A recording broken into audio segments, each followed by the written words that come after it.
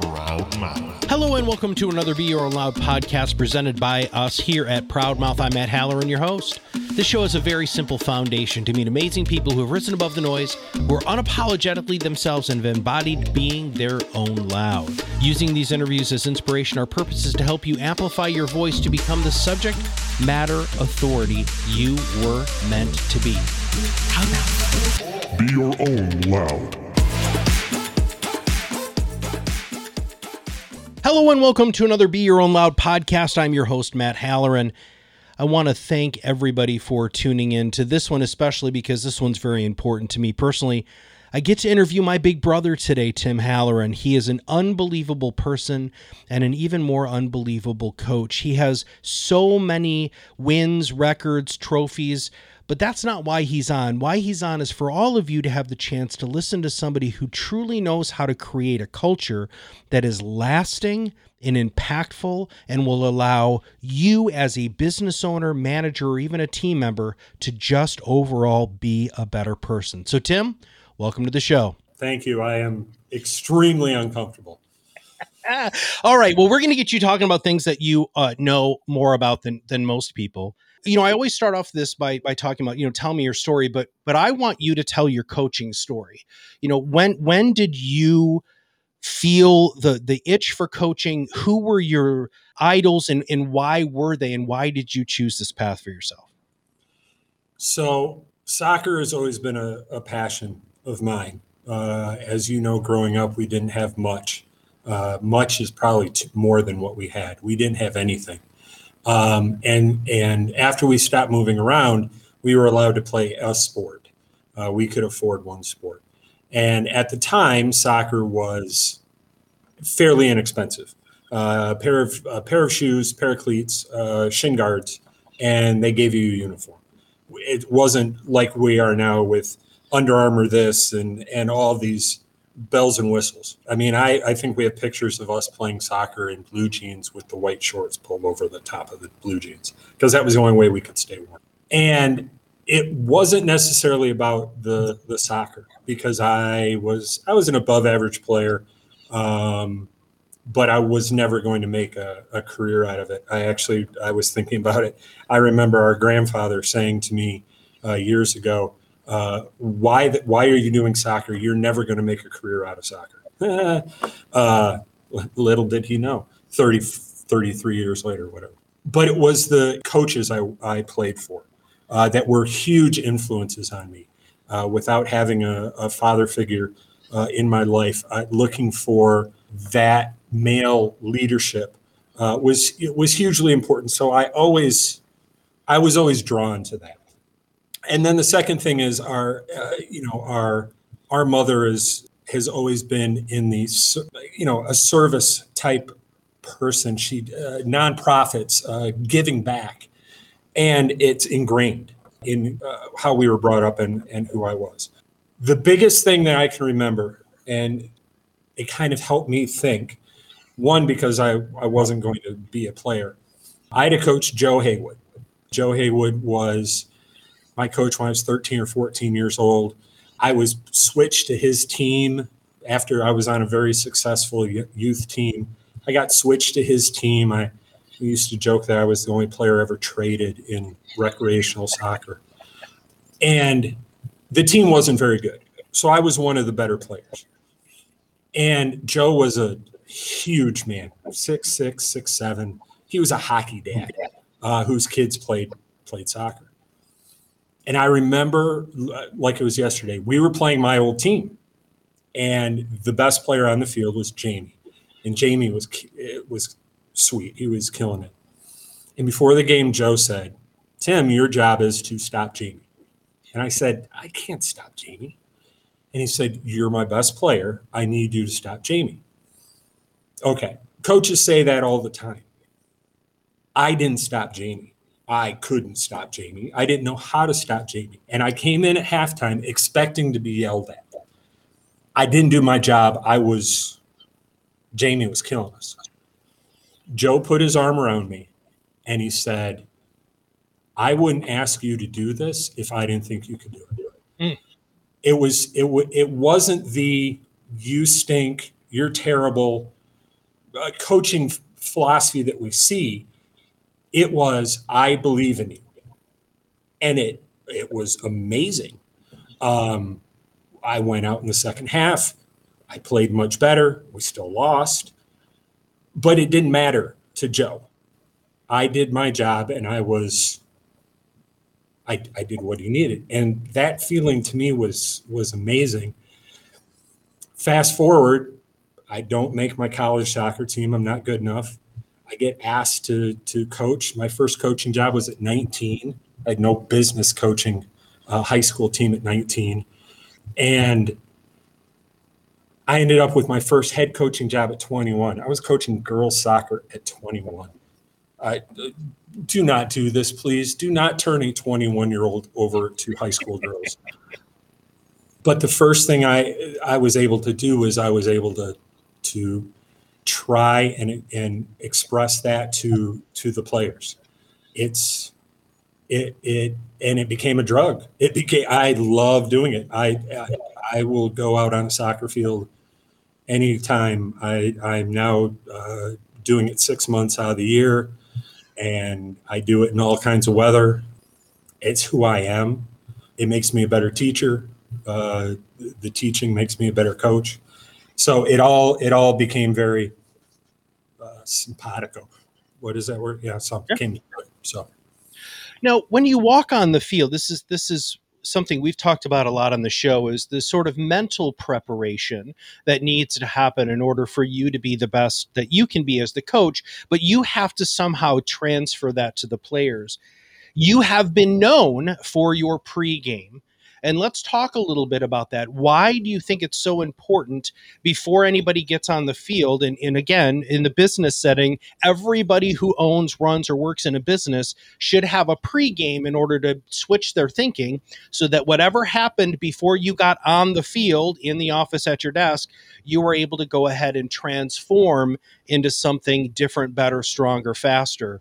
What are some of the things that you teach your girls and have taught your girls and the boys that you've coached to get that mind right? The first thing I think that I've always been able to do is I want it to be a team. Sports can be about individuals. Business, who's your top salesperson? They get all of the love, they get all of the respect and everything like that. And part of it was because I wasn't the best player and I always wanted to be involved. So I love the team aspect. And so we go into everything is what can we do as a team? So when I talk to the players before a game, it is, we can do this. This is what we're going to do. I don't say, give the ball to number 10 and get out of the way, and we're going to win lots of games because number 10 is the best player on the field. I also try to make sure that number 10, who is the best player on the field, knows that she's only going to be better if everyone else around her is.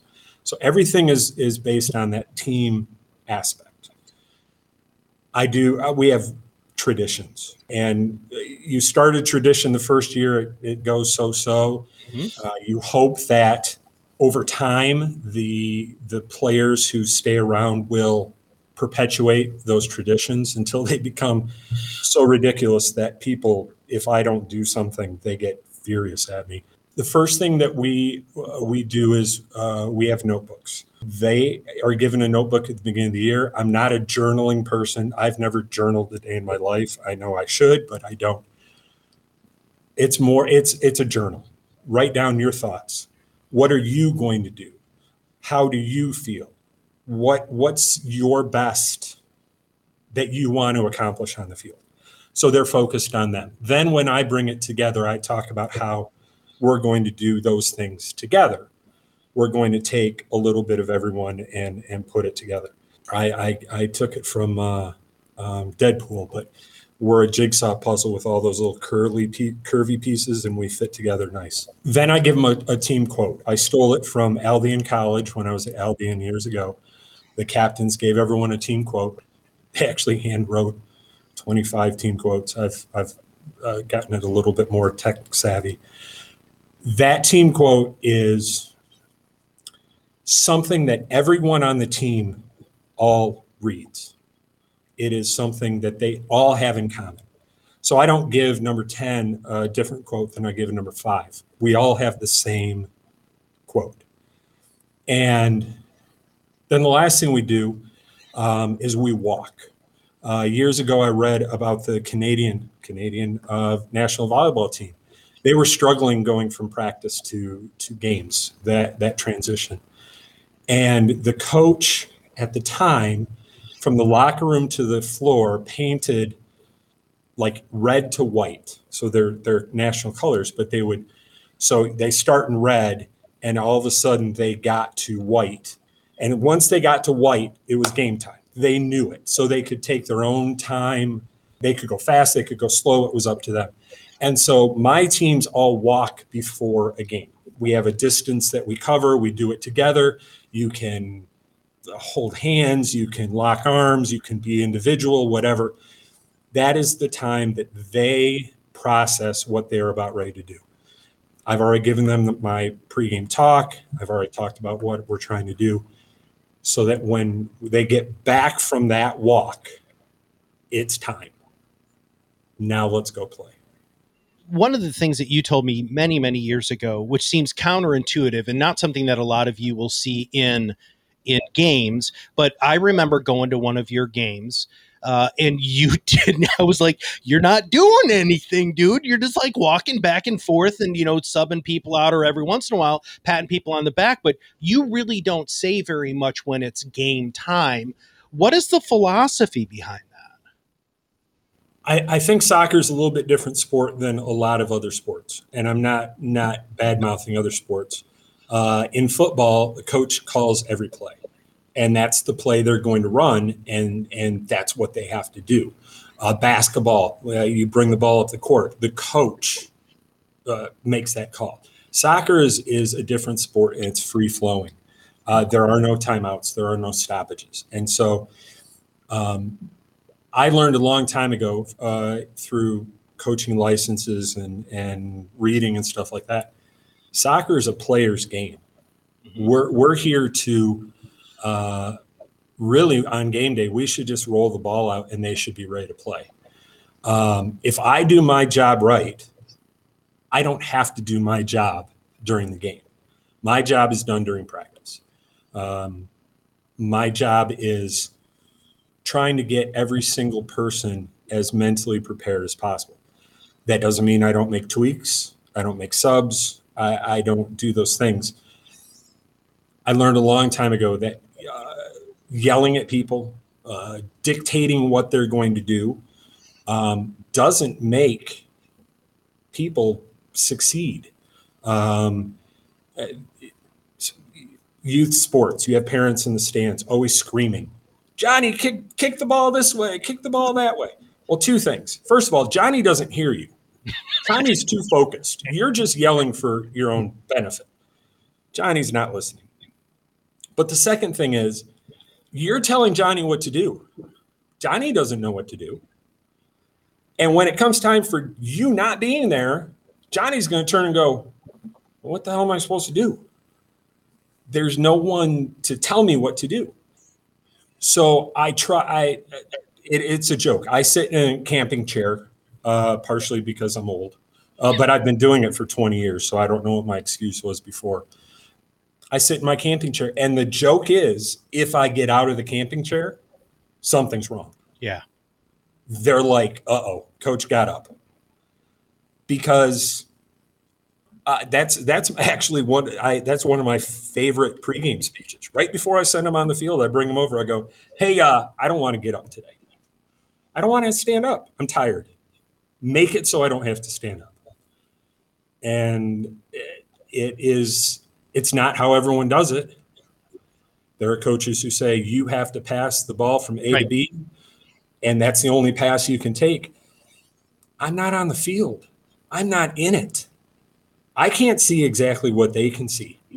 So when they come off the field, I say, hey, what about passing from A to B? And they'll say, well, I saw this. Great. In the future, A to B might be an option that I want you to see. So I hope to train players to think.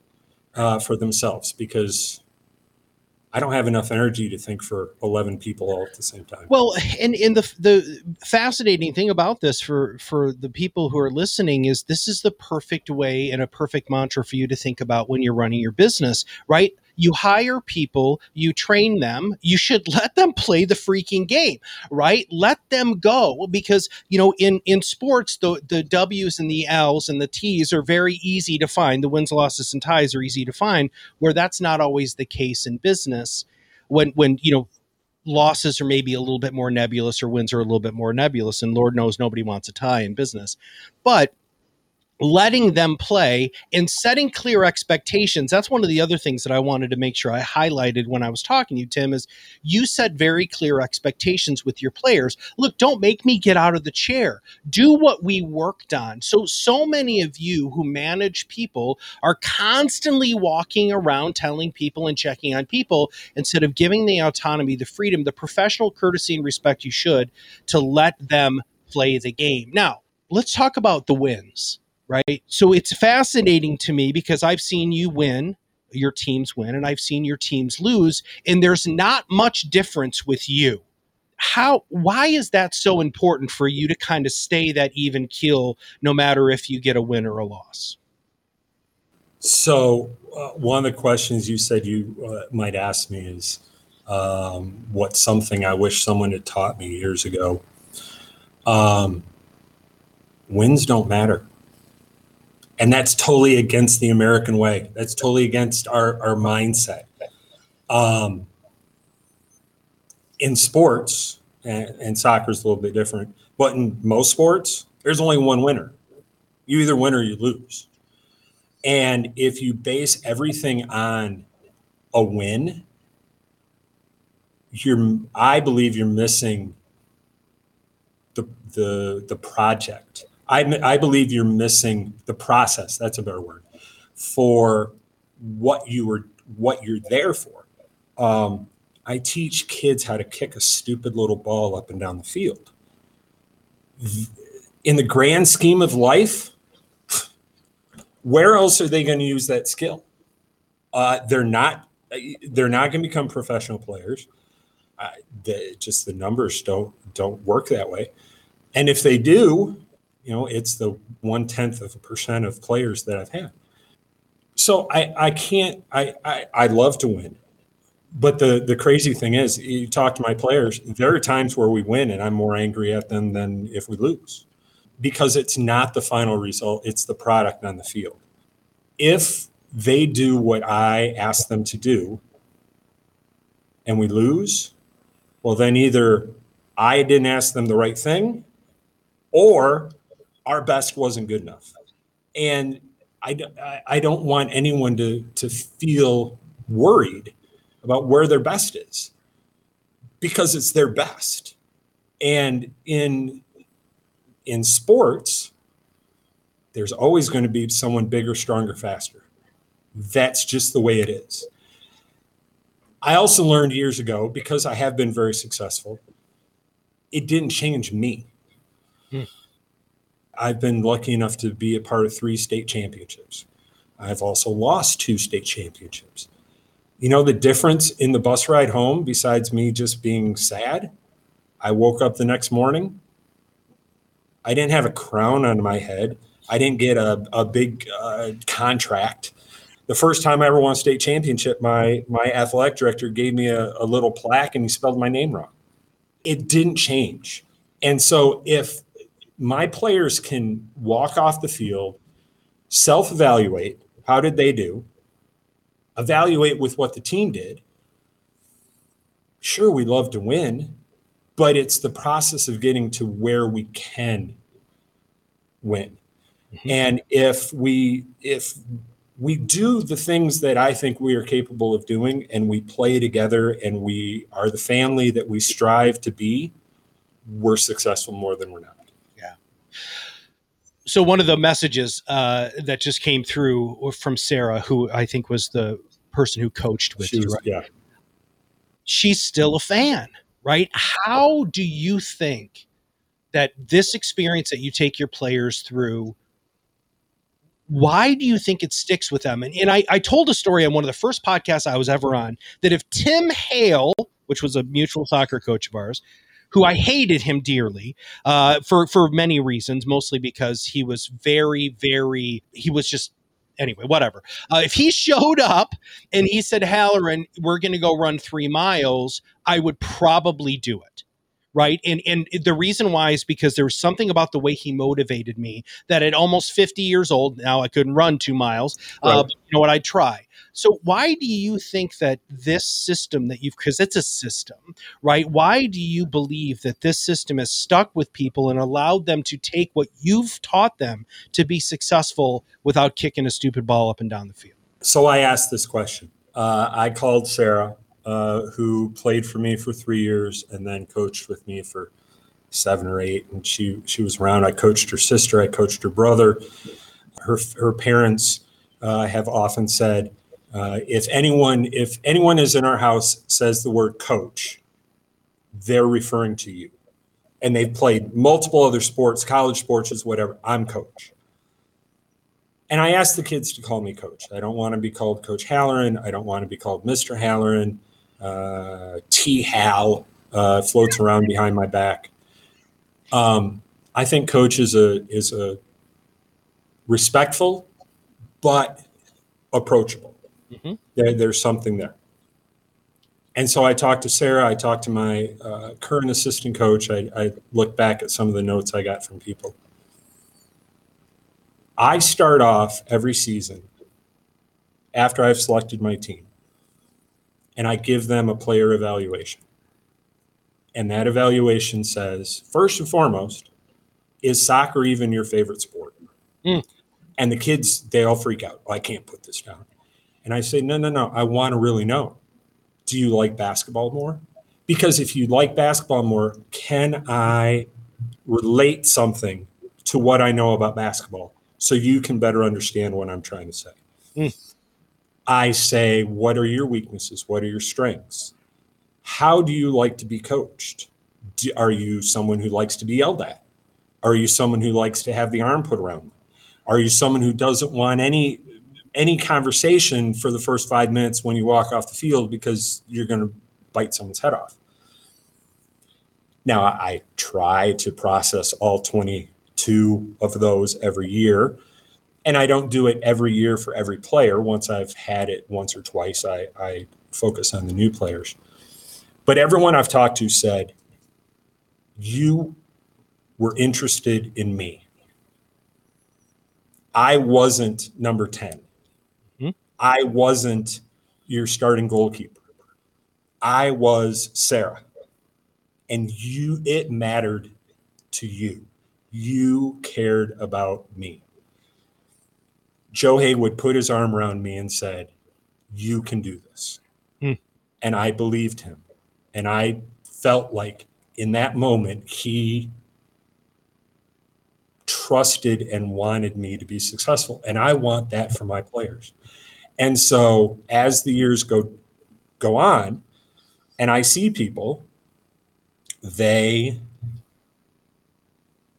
remember that they weren't number 10 to me. I'll pick on Sarah. Sarah hated to run. She picked the wrong sport. She will say right now, she hated to run. But I knew she didn't like to run. So I tried to get her to understand why I needed her to get to the fitness level that she needed to get to, no matter how bad she wanted. She also, I joke about this with her all the time, she ate cookies and French fries every day at school. And so we brought in a dietitian one year because I wanted the players to understand there was more to it. I believe that I am trying to prepare players to be professional human beings, not professional soccer players. And a lot of coaches in their mind, I think they want to say, I've got professional soccer player. I brought around this professional soccer player. Mm-hmm. And so they focus on that. I don't focus on that because I know the odds of that are very, very slim. someone passes the bar or gets their doctorate. Or I had a kid stop me. I was in Niles, Michigan for a soccer game, and a police car pulls up. And I was like, oh my God. Guy gets out of the car, comes up and goes, hey, coach, I saw the Portage bus. I just want to come and say hi. You probably never would have guessed I was going to be a police officer with my background. And we talked about it. He had gotten in trouble. He was a problem. I could have kicked him off my team. I could have done a lot of stuff. But I said, hey, Matt, let's try to find a way of being something better. And he said, look at me now. Now I'm busting the kids that I was when I was growing up. If you don't have that connection, what are they playing for? So like Tim Hale, I might run for him, but not because I wanted his approval. It's because I was scared of him. Yeah. I want my players to do it for themselves. And in doing that, they end up doing it for me. Everybody who owns and runs a business, which is the majority of people who listen to our stuff and watch our stuff and follow us on social media, all of us here at Proudmouth. When is the last time you thought like that as a business owner? When is the last time that you treated your team members like that? When is the last time that you really wanted to get to know what their goals were and all of that stuff? If you, Tim's a form that he sends out is just like the DISC assessment that many of you use, Strength Finders, all of these different things to try to find out who your team members are. My brother just asks them flat out the question.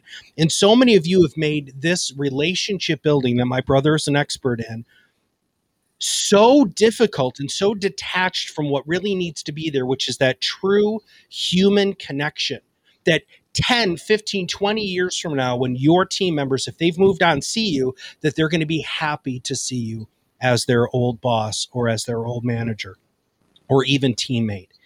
All right, Tim. So I like asking this question at the end just because it's actually a police tactic, just so you know.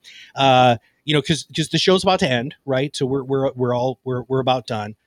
But what is something I should have asked you about being a coach or being the leader that you are that you think our listeners should know?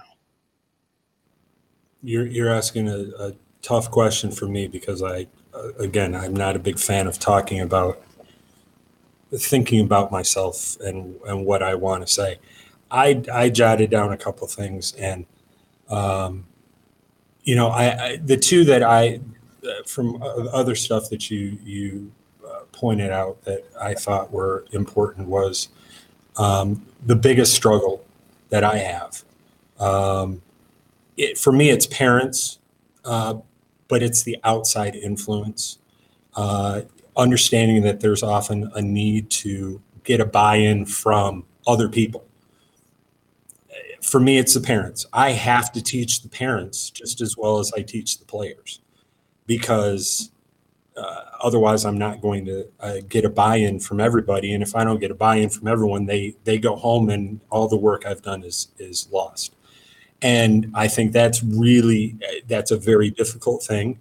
And you have to know what that outside influence is. If I just focused on my players and they get in a car and dad tells them something totally opposite, my job is extremely hard. And so I have parent meetings and try to get them to buy in, and I don't get everyone to buy in. I can't bat 1,000 on that, but the nice thing is more parents buy into it because they see that their kids are happier in the program, and they get to shut the people up who don't see it in the stands, those idiots who are only worried about the win. And so that's really helpful. And then the one statement that I've always tried to live by comes from an old athletic director, and I love the idea. And he used to end every meeting with this quote.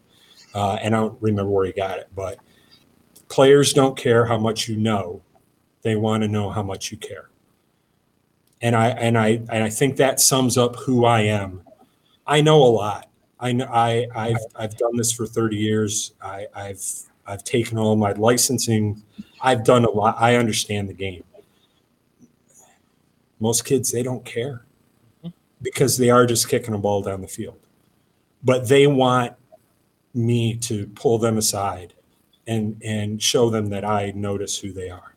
Today I met with, first day of tryouts, I met with my new captains, and one of my captains is starting to grow a mustache. It's the ugliest thing I've ever seen in my entire life. So I told him, I'm like, dude, if this was 1970, I would say that you're probably going to be in a porn or something. And the smile on his face, because I recognize that, it was day one of tryouts. And that connection is going to mean more. It wasn't about what I told him at practice. It wasn't how I told him to kick a ball. It was that I noticed that he was trying to grow a mustache at 17 years old. And we all know how terrible those look. And he also dates one of the girls on my team. So I also have to give her grief now that she's dating someone who can't grow a mustache. I try to live by that. And that's the way I go about my job. You have to be able to communicate in whatever way is comfortable with you, that you care about the people around you. And sometimes that's the porn stash, right? Sometimes that's, just sitting and listening. Sometimes that's putting your arm around somebody. And sometimes that's really just letting them play the game. And I want everybody to just think about that. When is the last time that you let your people just play the game? The W is important in business. We all understand that. But what you learn from the losses is really truly where you grow even more as a human being. And having that time for reflection is vitally important. So, Tim, at the end of every show, I allow all of our guests to have an opportunity to pitch. But considering that you're a high school coach and a high school math teacher at Portage Central here where we live, you probably don't have a lot that you really want to pitch. But is there anything that you'd like to say to everybody to, get them to do something that they might not normally do? Well, first of all, having you as a brother, you've been my hype man for a little while, which I appreciate. So if anyone has any questions, comments, you want to hire me for something, I don't have a website. It's a school website. You probably couldn't find it. Go to Matt. He's now my manager. He's going to take, I'm only going to give him 2%. I'm not sure what the manager rates are, but 25, but that's okay. We can talk. We can negotiate. You're my brother. I'm your older brother, and you get 2%, and you'll be happy about it. No, I appreciate it. It's difficult for me to talk about this because I'm successful, but I've always said it's not me, it's my players. But I'm told on a regular basis that there's more to it than that. So I appreciate being on. I hope it made sense. You'll find out because you'll find out. And yes, it did make a lot of sense. And, there's been a bunch of comments in our feed here, talking about how, trusting the process. Mark says that, Lisa, who's actually our chief operating officer, has coached girls soccer forever. She said that this was a great episode that every coach should listen to. But I don't think it's just the coaches. I think it's the parents and I think it's the business owners, which a lot of you have a lot of those overlapping things. In fact, I just talked to a gentleman earlier who's a coach. He's a business owner. He coaches his girls. And he's also obviously a parent who sits in the stands. And I want you to think about that. And especially as a business owner, a lot of times, not making the boss get out of the chair for those of you who are the team members supporting a business is a really great focus. And then for those of you who are business owners, showing that you do care, that you really, really care, that you're there for them and you're there for their own success, and try to show that you care, because it is so much more than just the wins and the losses. It's making that real connection. What's that quote? Read the quote one more time, Tim. Players don't care how much you know. They want to know how much you care. And with that, for my brother and for all of us here at Proudmouth, if you have not subscribed to the live stream, make sure you do, because you can get notifications when the live stream comes out. And then you can also go ahead and follow us, of course, on social media. We are here to do whatever we possibly can to help you rise above the noise and be your own loud. Sometimes that's on a field. Sometimes that's learning from a coach. Sometimes that's learning from somebody else. But it's all here to help you figure out how you can be comfortable in your skin so that you can be the best you can possibly be. So with that, see you on the other side of the mic very soon. Thank you for listening to Be Your Own Loud, where we reverse engineer success to help you accelerate your influence and break free from the torment of sales. If you haven't done so already, subscribe to our podcast, share it with others in your company or profession, follow us on social media. This podcast is brought to you by Proudmouth, the Influence Accelerators. Visit us at proudmouth.com and join our Influence Accelerator Academy for free to enhance your marketing mindset and know-how.